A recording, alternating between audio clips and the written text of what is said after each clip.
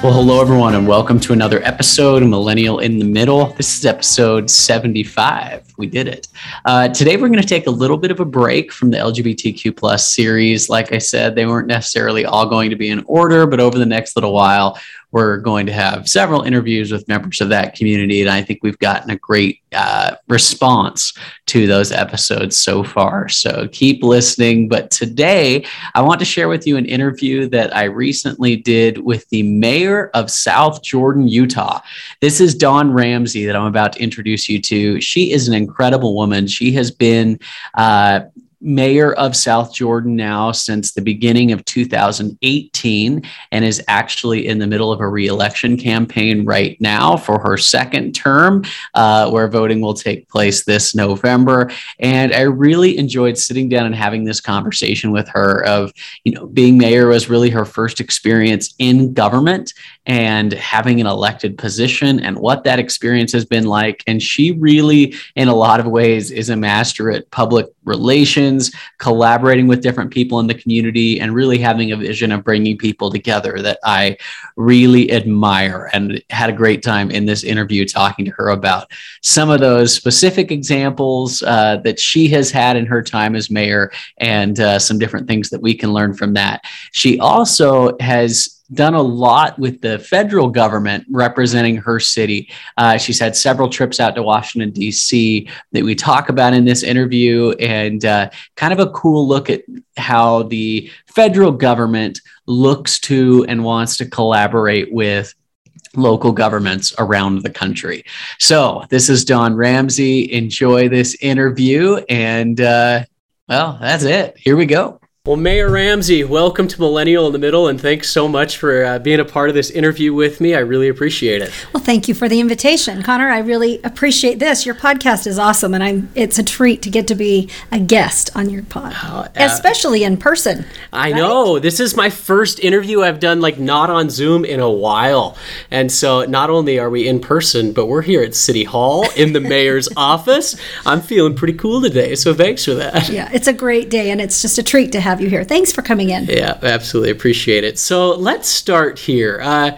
First off, I have some South Jordan ties myself, and let's start with a little bit of trivia. And this is not gotcha journalism, all right? Don't worry. You'd have no ability to know this question before. Because we did not discuss anything. No, we didn't. So as I'm talking to my family, my family has deep South Jordan ties. My parents were high school sweethearts at Bingham High School just down the road, class of 1985. Both their parents moved here in the 70s, and I found out that my grandpa's dental office is the second longest continual running business license in the city of South Jordan. Still running today. I love that. And I didn't realize that. Yeah. That's great. They've changed their doing business as, now they're Jordan River Dental. It started as Miller Dental. But yeah, my grandpa in 1978 starts a business and still running here today. Do you have any idea? I had to look it up, so I wouldn't trust you. Any idea what the number one is, the longest? Longest rent? No, I don't. Okay, it's Performance Auto. Right on Redwood Road. Really? They are the longest running besides them. So shout out to them. Well, right? Shout out. That's awesome. Keep doing it over 40 years. That's great. I love it. Well, this isn't about me. Obviously, this is about you. This is about South Jordan.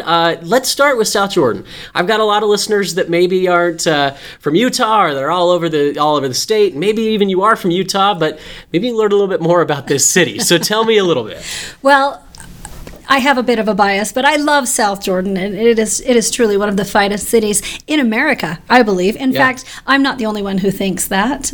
We've been ranked in the top 50 and in the top 25 best cities in America several years in a row. Wow. So I know, we're quite proud of that. So South Jordan is a suburb of Salt Lake City, and we are maybe 20 minutes south. If you take the freeway 20 minutes south of Salt Lake City downtown. Yep. We have a little under 100,000 residents. We have a very long linear boundary. Our boundary goes from I-15 west to the Oquirrh Mountains. So if you've heard of the Kennecott copper mine, the copper pit, that is just west of us in the Ochre Mountains. Right there is where the Kennecott Copper Mine is, and our boundaries go from the freeway all the way to the Ochre Mountains. Okay, here's some trivia. You probably know this, right? But to our listeners, there are two things that you can see from space. If you're out there looking down on the globe, the first is the Great Wall of China. Recognize what that is. I actually should say man-made, right? Man-made things that you can see. And the second is Kennecott. It's the Kennecott Copper Mine. How cool is that? Who would have ever thought? Utah and China. I know.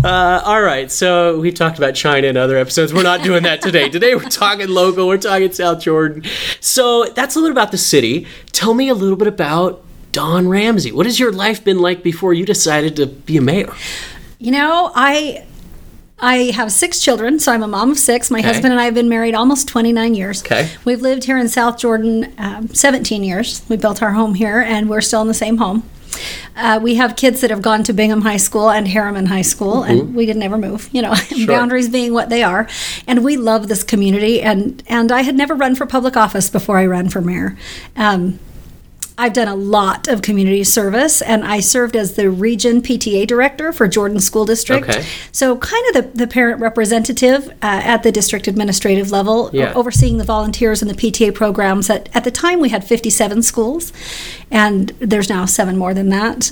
The district continues to grow, but I had a chance to be part of that. I've served on the Jordan Education Foundation, which is the foundation that supports the school district. And in fact, I have the opportunity to become president of the foundation in September next month. Yeah. Love that organization and the good that we're able to do for our students and our teachers and supporting classrooms in our district. And so I'd been involved. My husband's been the president of our local baseball league for a very long time. He's been a volunteer for 17 years for the league, and has worked hard as a coach and just helping keep the league going. So we had done quite a bit in the community, but I had never run for public office. Yeah. And I decided to run for mayor. It was an open seat. Our mayor was not running for re-election, and I knew I had a lot to offer to the residents of the city. I knew that I could probably help accomplish some good things, and I work really hard and I learn quickly, and I put my whole self into whatever I do. And so far I'd had pretty good success at representing whatever or whoever I represented, and just offered to do that for the city if they wanted me to. And I just appreciate so much the chance to do this. It is an honor to be the mayor of such an amazing city with such great people, and I love it. I love it more than I ever knew I could. Oh, that's awesome. I had a little while back, it was probably like 30 episodes now, I had a city manager on. City manager of El Cajon. It's in San Diego County, about a suburb of San Diego, actually. And, he kind of explained his job as the CEO of the city. It's a little different because he's hired as opposed to as an elected official. And he kind of gave us a feel for what he did as a city manager. Tell us a little bit, what does a mayor do besides sit in the parade? I think that's what we might think. Yeah, I'm the mayor. Yeah. Yeah. So there are different forms of government. Yeah. And so I don't know what the form of government is in El Cajon. I'm not sure what it is. But we have a council manager form of government here, which means we have a mayor, city council, and we have a city manager. And the city manager is the chief administrative officer of the city, and the mayor is the chief executive officer of the city. But the administrative officer, as the city manager, is the one who oversees all of the day-to-day processes of what happens with the city and staff. And the city manager reports directly to the mayor and council. Okay. And we have a handful of positions that do report directly to us.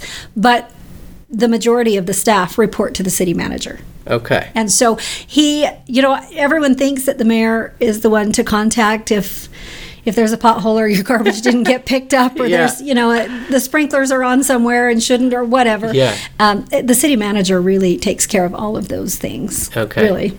So. And so I guess, what would you say, your primary responsibility is? What is a day in the life of the South Jordan mayor look like? It's a busy day. Yeah. Days are busy, but I love it. They're filled with good things. So I have the chance to represent us at all things legislative, working with elected officials at every level of government, not just across the state, but nationally. Really, I've had the chance to represent South Jordan at every level of government. And I serve I'm up to 30 or more boards now across the state. There's a lot, but it's such a privilege, and it's a benefit to our city to have a seat at the table of so many things that are taking place. But I serve on our water district board and on our sewer district board, and we have representation on many seats that really, there's input that's needed from local government. Cities need to say, I serve on the Point of the Mountain State Land Authority. I've been appointed to represent local government on the Utah Unified Economic Opportunities Commission, the new commission that was just started this year by our governor and put in place by our legislature to really forecast and plan and make policy to guide and direct the future of our economic development here in the state. I represent the public sector as public sector vice chair of the Economic Development Corporation of Utah. I serve as chair of the Wasatch Front Regional Council Regional Growth Committee, who oversees our regional transportation plan for the Wasatch Front. Okay. Envision Utah. There's just a lot of opportunities that I get to represent us at the legislative level. So I work one-on-one with our residents. I love spending time in our schools. I love serving on the Jordan Education Foundation, which is not a result of my being the mayor. The rest of these opportunities came about because I'm the mayor, but I served on the foundation board long before I was elected, and my heart is just there. That's what I love so much. But I get the chance to really be involved in what's going on in this state and to make sure that the needs of this very rapidly growing city. I mean, we're still classified as the 12th fastest growing city in America, and we've been in the top, 15, top 10 for more than a decade, for quite some time. We've been growing rapidly. And so having representation and being able to represent our city at all of these conversations really matters. And we've seen some great successful outcomes as a result of this representation. So cool. So you are coming to the end of your first term. You're hoping to have a second, and we'll see how that goes, right? But looking at these 4 years now, if you were to get a little retrospective, like what would you say have been the highlights?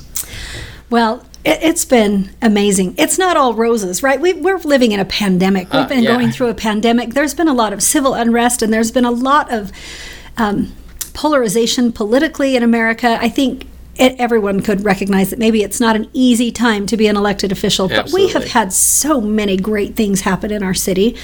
And so I'm really, really proud of the work that we did with Glenmore Golf Course, and I don't know if we want to talk about that later. Yeah, let's finish with that. Let's finish with a on its own, but love what we were able to do at Glenmore, and really proud of the fact that we were able to get additional funding by applying for grants to pay the additional money required to make what we really wanted to have happen at our interchange at 104th and Bangerter Highway happen. That was intended. The Utah Department of Transportation intended that to look similar to the other overpasses that you see up and down Bangerter Highway as that's transitioning, and it would have been a big, up and overpass. And our 114th and Bangerter interchange is unique to the rest of Bangerter, and it goes under, and that was something we really wanted for 104th for a variety of reasons. It's not just aesthetics. There were a lot of reasons, including economic impact to the businesses that are right there.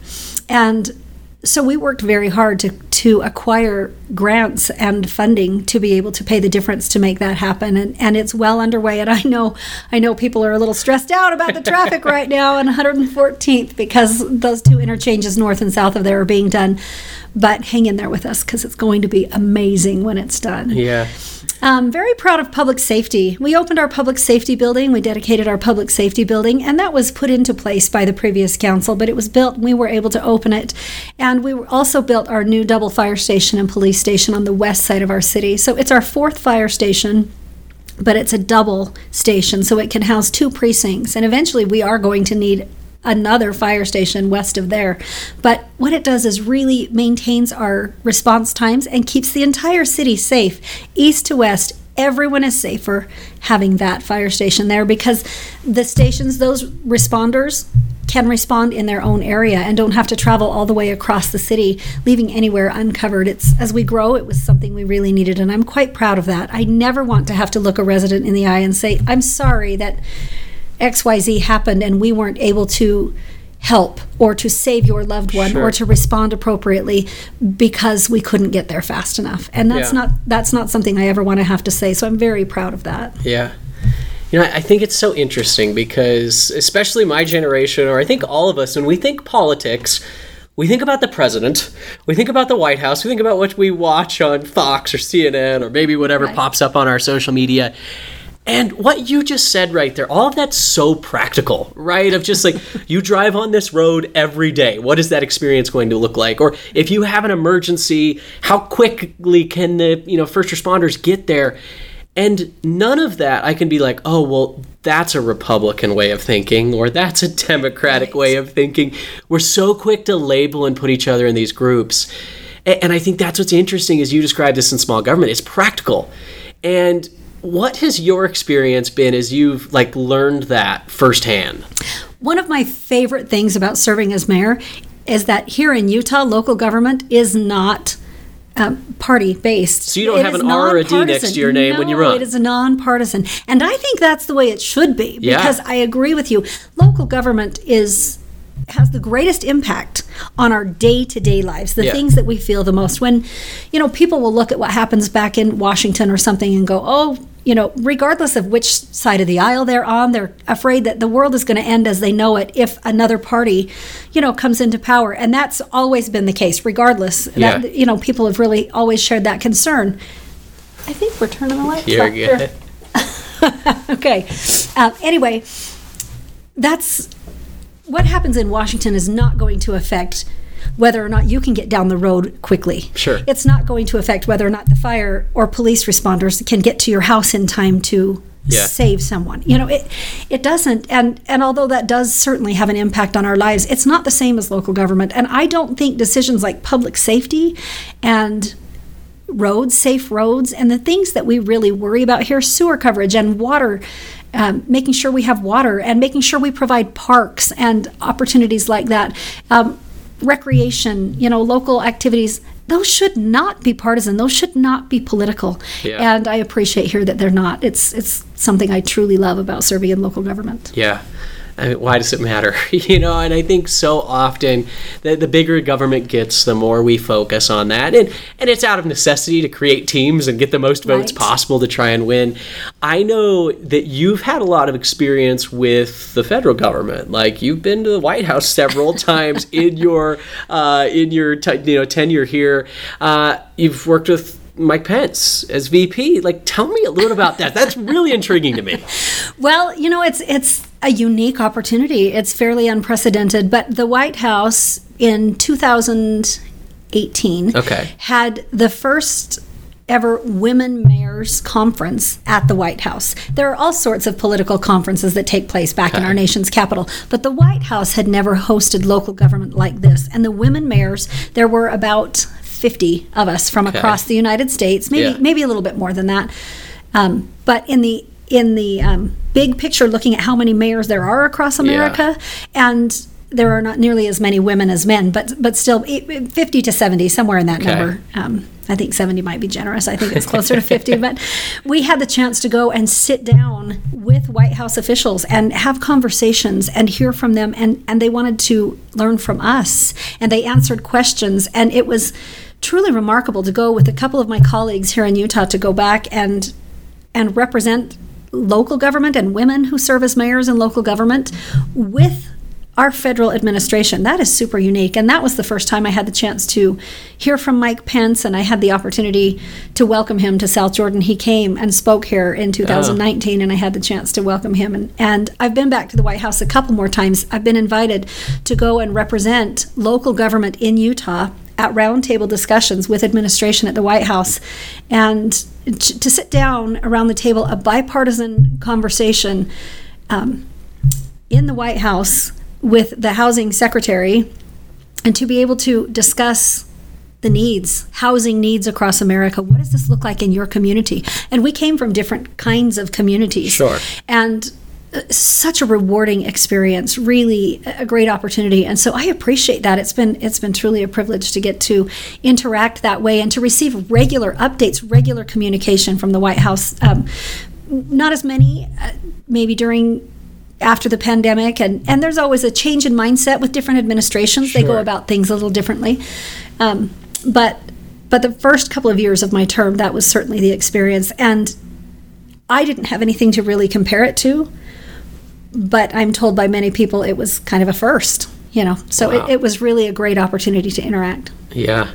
Man, that's really neat, right? And I mean, personally, everyone knows that listens to this podcast knows that, I am a proponent of small thoughts in business and having that lead that way rather than top-down management. I think specifically when it comes to our federal government, it's cool to see you on the ground as a part of that and hopefully having some influence in, things that are done and having a national government that cares.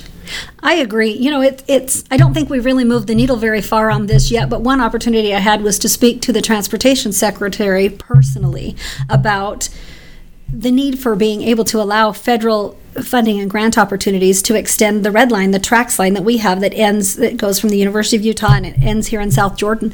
And we really need funding to extend that. And while it's greenfield and dedicated land that's already been set aside the right of way, it's foolish to not have any help with funding until it grows huge like Atlanta. And that's truly what it is. You have to have density like that before you can qualify for any federal help for something like that, which is inefficient. Sure. In some cases, it may be, well, we don't want to build it unless we know people are coming. We know people are coming here. Yeah. They are coming, and we do need it. And so that was a unique opportunity to talk to the transportation secretary about that and say, this is a concern for our area that's growing quickly in our community.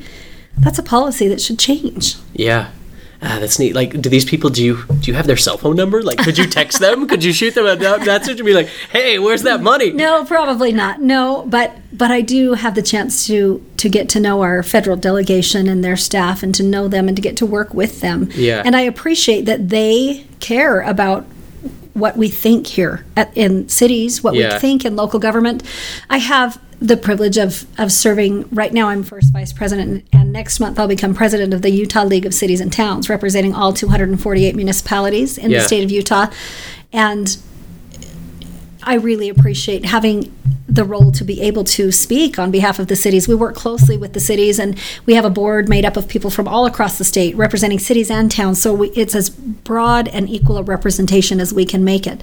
And we come together and we have a legislative priority committee, and then I get to go be the voice of that on behalf of our cities. And I appreciate having a federal delegation that cares. So no, I can't text anybody, anybody in the administrative level. I don't have those phone numbers, but I do know the people who do know how. Yeah, and so that's interesting. It's great to get to work with people at every level. Yeah. Can I share a unique thing that I learned after all my trips to the White House? Absolutely. Give it to Getting me. the chance to go back there. In my mind, I can't speak for everyone, but in my mind, I always pictured Washington, D.C. as this bureaucracy of people who I didn't really understand maybe or couldn't picture as regular people, just like you and I. It just seemed this far off bureaucratic machine, if you will. The thing that I took away the most, it was the most revelatory part of my experience going back to the White House, is that there are amazing people, wonderful people, just like you and I, just like the listeners, just like the residents, just like the people of America, because they are people who live in America, who are working very hard to do good things for this country. It restored my hope in humanity, in mankind, in the future, and in our federal government and the republic that we love so much, by seeing these good people who are regular people, just like you and I, working hard to accomplish good things for the people of the United States. I'll never forget it. I love that. And I guess we'll go on a little tangent here. I, on this show, have often talked about like the founding fathers and these people in American history that we look to. And I think there's danger in deifying these men, right? It's funny. I walked into your office and you had George Washington's Prayer at Valley Forge there, that same painting that I've talked about on this show. And I knew we had that connection. But I think when we look at those, in this case, men at that point, that they had just special skills and special abilities, and they did things that we could never attempt, and they were perfect. It makes it feel unattainable for us now, a couple hundred years later. I personally love looking at the faults and the things that, Abraham Lincoln, he changed his mind about different things over and over and tried to get a feel. And guess what? When Abraham Lincoln was around, his own party didn't like him, and definitely the opposing party didn't like him. And I think under those lens, you're like, we can do this. there was nothing in 1776 that they had that we don't, but we've got to come together and learn from that. That's what they did. They figured out how to make solutions, and I think what you're seeing is such a real-world application of that in 2021. I think so. I appreciate that. And not deifying those who have gone before, I think, is so important, because they were regular people just like all the rest of us, just like everyone serving right now. Sure. It doesn't matter to me what party you belong to. It doesn't matter to me what your ideology is, which direction you lean. There are really good people working on behalf of everyone, whether we see things the same or not. Yeah. Very good people. There were in the previous administration. There are in this administration currently. Yeah. I know there are good people working on behalf of America to do what they believe is best. And we may not always see what that is the same, Sure. right? We may not have the same vision for what we think is best for America, but I am truly grateful for everyone, regardless of their affiliation politically, that's willing to step up and work hard on behalf of the people of this republic. Yeah, man, I love that. While we're on this hypothetical note or philosophical note, I want to ask a question. We see a lot right now, like, for example, the national government is all of a sudden talking about mandates again, and we've got to do this or that. And we have certain governors, like, for example, two that are in the spotlight right now, Governor DeSantis of Florida and Governor Abbott of Texas, that are basically saying, we're not going to do what the federal government wants us to do here. We're not going to have the same mandates. And, it'll be really interesting over the next little bit to see how that pans out. And so my question is, in a hypothetical way, all of a sudden you're a city within a state. Can a city go rogue like DeSantis is trying to go rogue, right? And be like, could you be like, Governor Cox, we're not listening to you. We're not doing that here in South Jordan. Like, is that even plausible? People try. Yeah. Not very many people, but it's been tried. There have been attempts made. Should that happen? No. Is that the way it's designed to happen? No. And I've had several people over the course of the pandemic reach out, either demanding that I require masks everywhere or demanding that I eliminate a mask mandate and that South Jordan doesn't have to have one. Both sides. I've heard from both sides. And it occasionally it's a very respectful request, and often it's been a demand. This is just whichever side they feel about it. And there are people reaching out even after seeing what's happening right now. Absolutely. I got an email just this morning from someone who's concerned about what they're seeing at the federal level with starting to require, and another local city who is now saying if in our city buildings they're going to be required, and they are very worried about turning back the tide.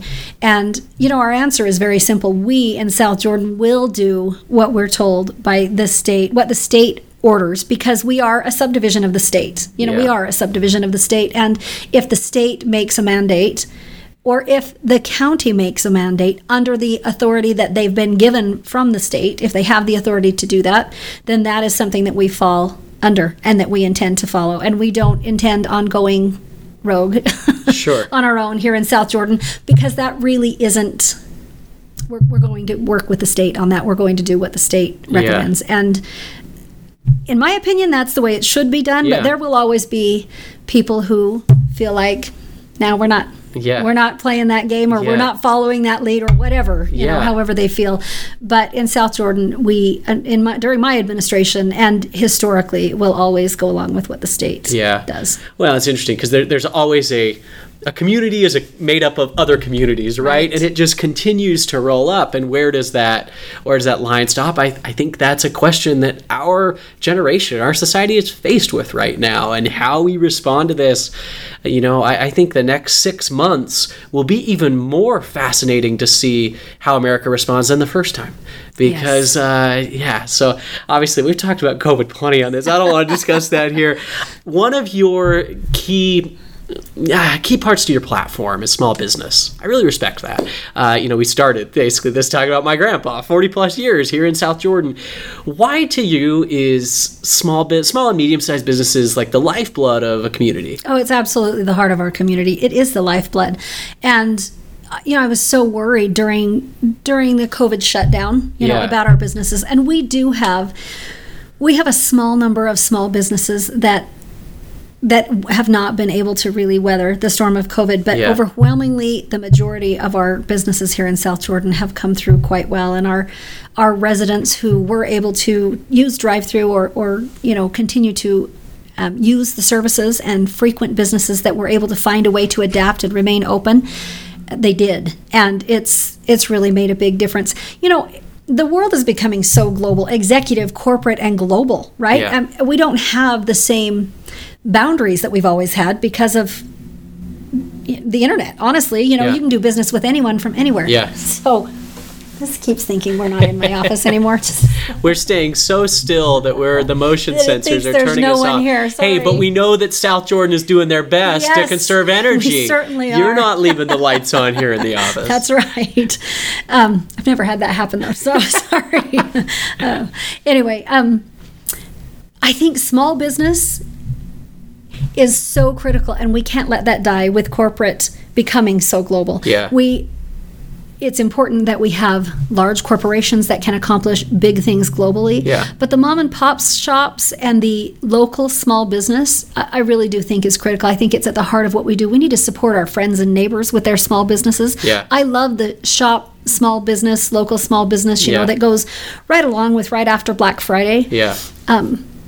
There's so many things that are personal that can't be afforded to people by large corporations. We need the small restaurants, and we need the small businesses, and the place where you can go get your hair cut, and the optometry office and the dental office, and it's the lifeblood of keeping people going. We don't all work in corporate America. And we also need people in the trades. I think those who work for companies with the trades as well. Yeah. It's just critical, and there's not as many people going into that, but we need to support our local mechanic shop. We need to support our local dealership that is able to help take care of the things that keep us running. In my opinion, small business is similar to local government. It's what really is the heart of a community. Agreed. And we need things on a bigger scale, but small business is absolutely critical to quality of life for a community, I think. Yeah. So you work, face to face with a lot of these small business owners and hear from them, and you're involved in the Chamber of Commerce and all these things. So maybe to the younger listeners, millennials like me, Gen Z that are up and coming, what advice would you give to them about starting their own business and doing that? Is that something that is a thing of the past? Oh, absolutely not. I say go for it. There has never been a better time to start your own small business. Really. The opportunity is available now. There's more access to help and mentorship, to grants, pilot programs, training. There's more information, more opportunity for education than there ever has been. Yeah. You can come from nothing and fulfill your American dream and accomplish what you want to accomplish better, easier now than ever. Easier with a little asterisk. It's not going to be easy. It will be a great deal of work.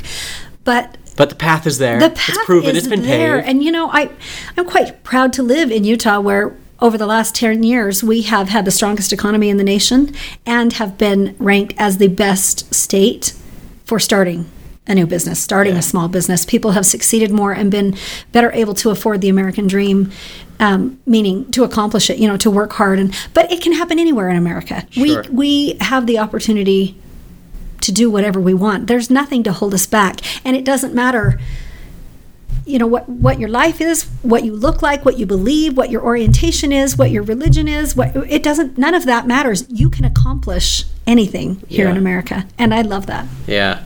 So takeaway, get involved in small business, get involved in small government if you want to make an impact. So I think this leads us right to where we kind of wanted to end the episode. Talk about making an impact. One of the things you're most proud of, and I definitely with my family ties am proud of, is the Save Glenmore campaign. I will give a little background to this actually. So Glenmore Golf Course, it's one of the only, there aren't many golf courses in South Jordan. Right. It's a big city. There isn't much of a recreational bit there. Everyone knows I come from a golfing family. I got a couple golf pros in the family, and including my dad. But my dad got his first job at 12 years old at Glenmore Golf Course picking balls out on the driving range. He worked in the shop there, and kind of that really has been his whole life now of working in the golf industry. his whole family grew up there. That's where they all learned to play golf. All four of my dad's siblings, or the four siblings, all played college golf and all started right there on that course. Fast forward the clock then 30 years. Now my aunt, my dad's youngest sister, Darcy, who you know really well and honestly connected us, is the head pro at Glenmore Golf Course. And all of a sudden, Glenmore was at risk of being turned into development and housing, just like, so it's a common story. Right. Tell me a little about that, how you got involved, what happened. That was such a unique situation and challenging because there were constraints that left most of us with no ability to change the outcome. Yeah. We had some of the best and brightest people looking at what to do. So the previous owners of the golf course, the family who owned it, had some legal disputes that they were in court with and had been for over about 5 years, is my understanding.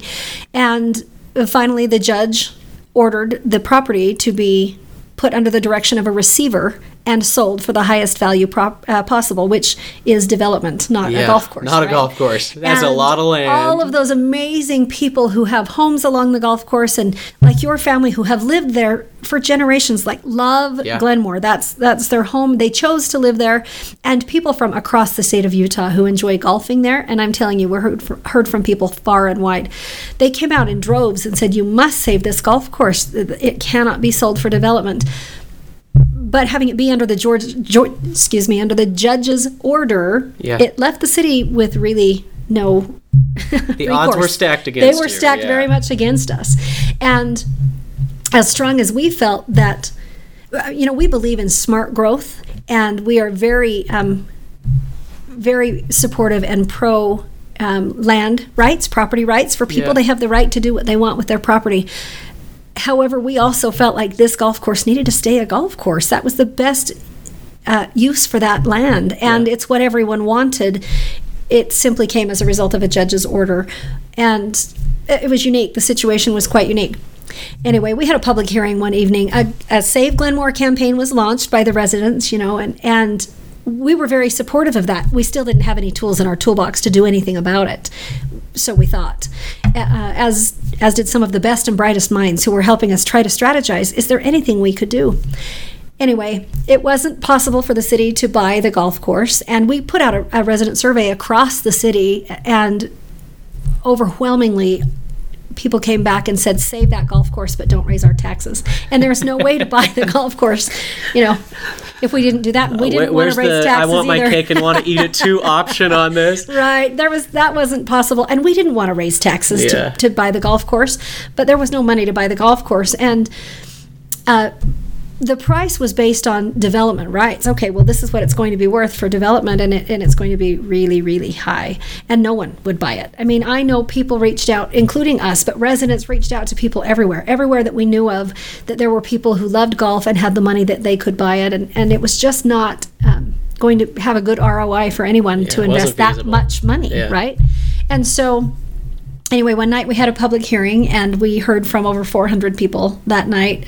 There was between 400 and 500 there, so I might be wrong. I can't remember how many we heard from, but I know there were between 400 and 500 there. We heard from a lot of people that night. We were there for many, many hours in the high school auditorium at Bingham, and 100% of the people who spoke shared their story about why this golf course needs to be saved. And as the council and I were sitting up on the stage in the auditorium at the high school, I realized at the end of the comments, I just had a thought come to my mind, and I said to the council, what if we simply say we are not going to rezone the property? It was not zoned for the type of development that they intended to have. What if we, as a city council, simply say we are not going to rezone that? We will not rezone that. And it was like a light went off for all of us, everyone in the room. Yeah. And I know the receiver was there in the room, and he heard that, and that was all he needed to hear to know, okay, then that does not mean the value is this, that means the value is this. And that was a game changer that changed everything and allowed us to be able to find a way to have a buyer come in and have it be worth their investment to buy the golf course and to preserve it as a golf course. It just was the game changer for everything. And it was a special moment, I think, for the hundreds of us that were in that room all together. And it's something I will never forget. because zoning is something that we have the authority to do as cities. It's our responsibility. And the assumption, I think, had always been there that if it was ordered to be sold for the highest value, that meant development. So clearly we would have to rezone it for development, but we didn't have to rezone it for development. Yeah. We had the authority to say no. And so we said no, and it changed everything. And that amazing golf course, beautiful golf course that is busier than it's ever been. Absolutely. It's amazing, has been preserved. And just like they came out in droves begging that it be saved, people have come out in droves with appreciation for saving that golf course. It was very fair to the landowners before. Yeah. The judge signed off. Everything went the way it needed to. It met the judge's orders. It met the requirements that he put in place for the previous owners. It worked out for the new buyer, and it worked out for the residents of South Jordan and everyone else who loves Glenmore. So that was my first year as mayor. That was kind of a thing. So you'd have to, trial by fire. It's a W in my book. What an amazing experience. It's something I'm very proud of and appreciate everyone who had a hand and a passion and worked to help us make that happen. Yeah. You know, when I started this podcast, one of the things that I said was, I think a lot of us don't get involved with politics, and we don't often inform ourselves because we feel like we can't do anything about it, right? So it's like, why should I care about this? I mean, even with voting, especially like in a general election, you're like, my state's decided, or what I do doesn't make that big of a difference. Right. And the result of that is we stay silent, we're uninvolved, we're uninformed, and I think a story like that, you saying you going to DC and having that restore some of your trust in the system and in the fact that you can make an impact and can make a change for those 400 people in that in that high school auditorium that night, like that's got to restore some faith that, hey, people working together that can come and agree on a common cause can accomplish stuff. But it starts from the bottom up as opposed to, oh no, is it Biden or Trump today? Right. Yeah. Top down is not the winning strategy. I agree with you. It starts at the bottom up. And we're never all going to see things eye to eye. Yeah. That's part of the beauty of this republic is that we aren't set up that way, and we aren't mandated to do so. Yeah. That's our greatest freedom, is that we get to think and decide and choose for ourselves. Sure. And it's not something that everyone's afforded. So I'm so grateful for that. But that being the case, it was Ruth Bader Ginsburg that, and I'm not going to get her quote exactly right, but she said, we can agree, but we need to disagree better. Yep. And, it's something that I just really believe. I just really believe. At every city council meeting before our public comment, I say that we have the opportunity to really share our thoughts about what happens here in South Jordan, but we need to remember that we're all here because we love this city. We aren't going to see all of these solutions the same, but we're all here because we love this city, and so we need to maintain civility and respect in this chamber amongst every person in the room so we can come up with the best outcomes for South Jordan. And I think that's something that we need to remember in America. There's so much more that we have in common than that divides us. Yeah. And right now, I think we're hearing a lot of the things that are divisive, and they're being pointed out. And I think it's really important that we remember we have much more in common as Americans, as human beings, just as people. Than we have that's different, that's between us. And I think if we can focus more on what brings us together, what we do have in common, and bring our disagreements to the table and work together to compromise, I don't think that's betraying your party. I made a public Facebook post recently that said how much I appreciate those who are really willing to come to the table, and that I don't think that it's betraying your party to be willing to sit down with someone from another party and work together to find solutions, because anyone who serves as an elected official represents everyone regardless of their political affiliation, and partisan politics needs to be considered with a scalpel. And we need to be willing to work together to give and take a little bit here and there to come out with the best outcomes, whether it's in our city, whether it's in the state of Utah, or whether it's for the United States of America. Man, so well said. I think all of this just demonstrates not only the ability or the desire to speak up and the willingness to and to get involved, but also to look at having the ability to listen, right? Like those two pieces have to be in place. Right. Get involved, get informed, speak up, but also remember to seek to listen, learn, and understand. Absolutely. I kind of had in my notes in this episode, like, all right, I'd finish with, you letting people know why they should vote for you or why you want a second term. But I think throughout this conversation, to give you the chance to give some 60 second stump speech of here's my platform, here's what I'm going to do. I don't think that speaks to what we want to know. Like, we want to get to know people for who they are, how they think. And you know what? Listening to you speak for the last 45 minutes, that should do all of that and more, right? And so, rather than us looking at politics of, well, what is their 3-second platform that all of them are going to sound so familiar, right? Get to know these people, get to know what they've done, get to know how they've responded to adversity, get involved yourself. And if you do that, like, you're going to make smart decisions along the way. Would you agree? Thank you. I agree. And I think, I don't know if you've heard the rule, but if you're giving a speech and you have to tell people what your topic is or your subject, then you're not very good at giving the speech. Yeah. I think if I have to tell people, about what I'm doing, and if my record and getting to know me doesn't speak for itself, then I don't think I'm doing a very good job at what I'm doing. So I appreciate that. This is who I am. This is how I feel. This is how I work. Yeah. And I think that actions speak louder than words. Yeah. And I think that there's a lot of merit in looking at one's track record, and because lip service is easy to give. Sure. Right? But I think you can really judge a person on the decisions they make and the actions they take and the choices they make. If I can maybe just wrap up with, I mentioned Ruth Bader Ginsburg, but Arthur Brooks is one of my favorite authors, and I had the chance to visit with him and spend some time with him in April. He came and was the keynote speaker for our League of Cities and Towns conference, and had the chance to visit with him, and he's just inspires me with his nonpartisan, bipartisan efforts to try to unite America and help overcome the feeling of contempt, right, that we have here in America, and that is so easy to feel contempt for someone else. And I just want to give a shout out to his efforts and say, I agree with that. The culture of contempt, it should not have a place in our hearts. We need to work together and come together and not hate people who feel differently than we do. Yep. Or look differently, or believe differently, or practice differently, or whatever. We're all human beings, and I believe we all come from the same God.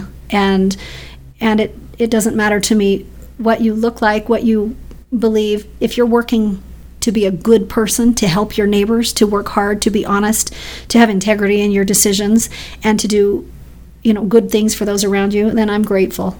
So thank you for that. I think that's what we need here in the city. I think it's what we need in our state, and it's what we need in America, and we have a lot of it. Absolutely.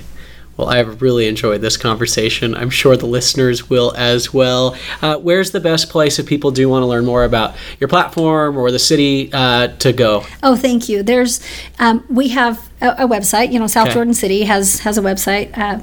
And it's you just search South Jordan City, it'll come up. And then also, I am running for re-election this year, and so DawnRamsey.com is where you'll find me, and the election is this November.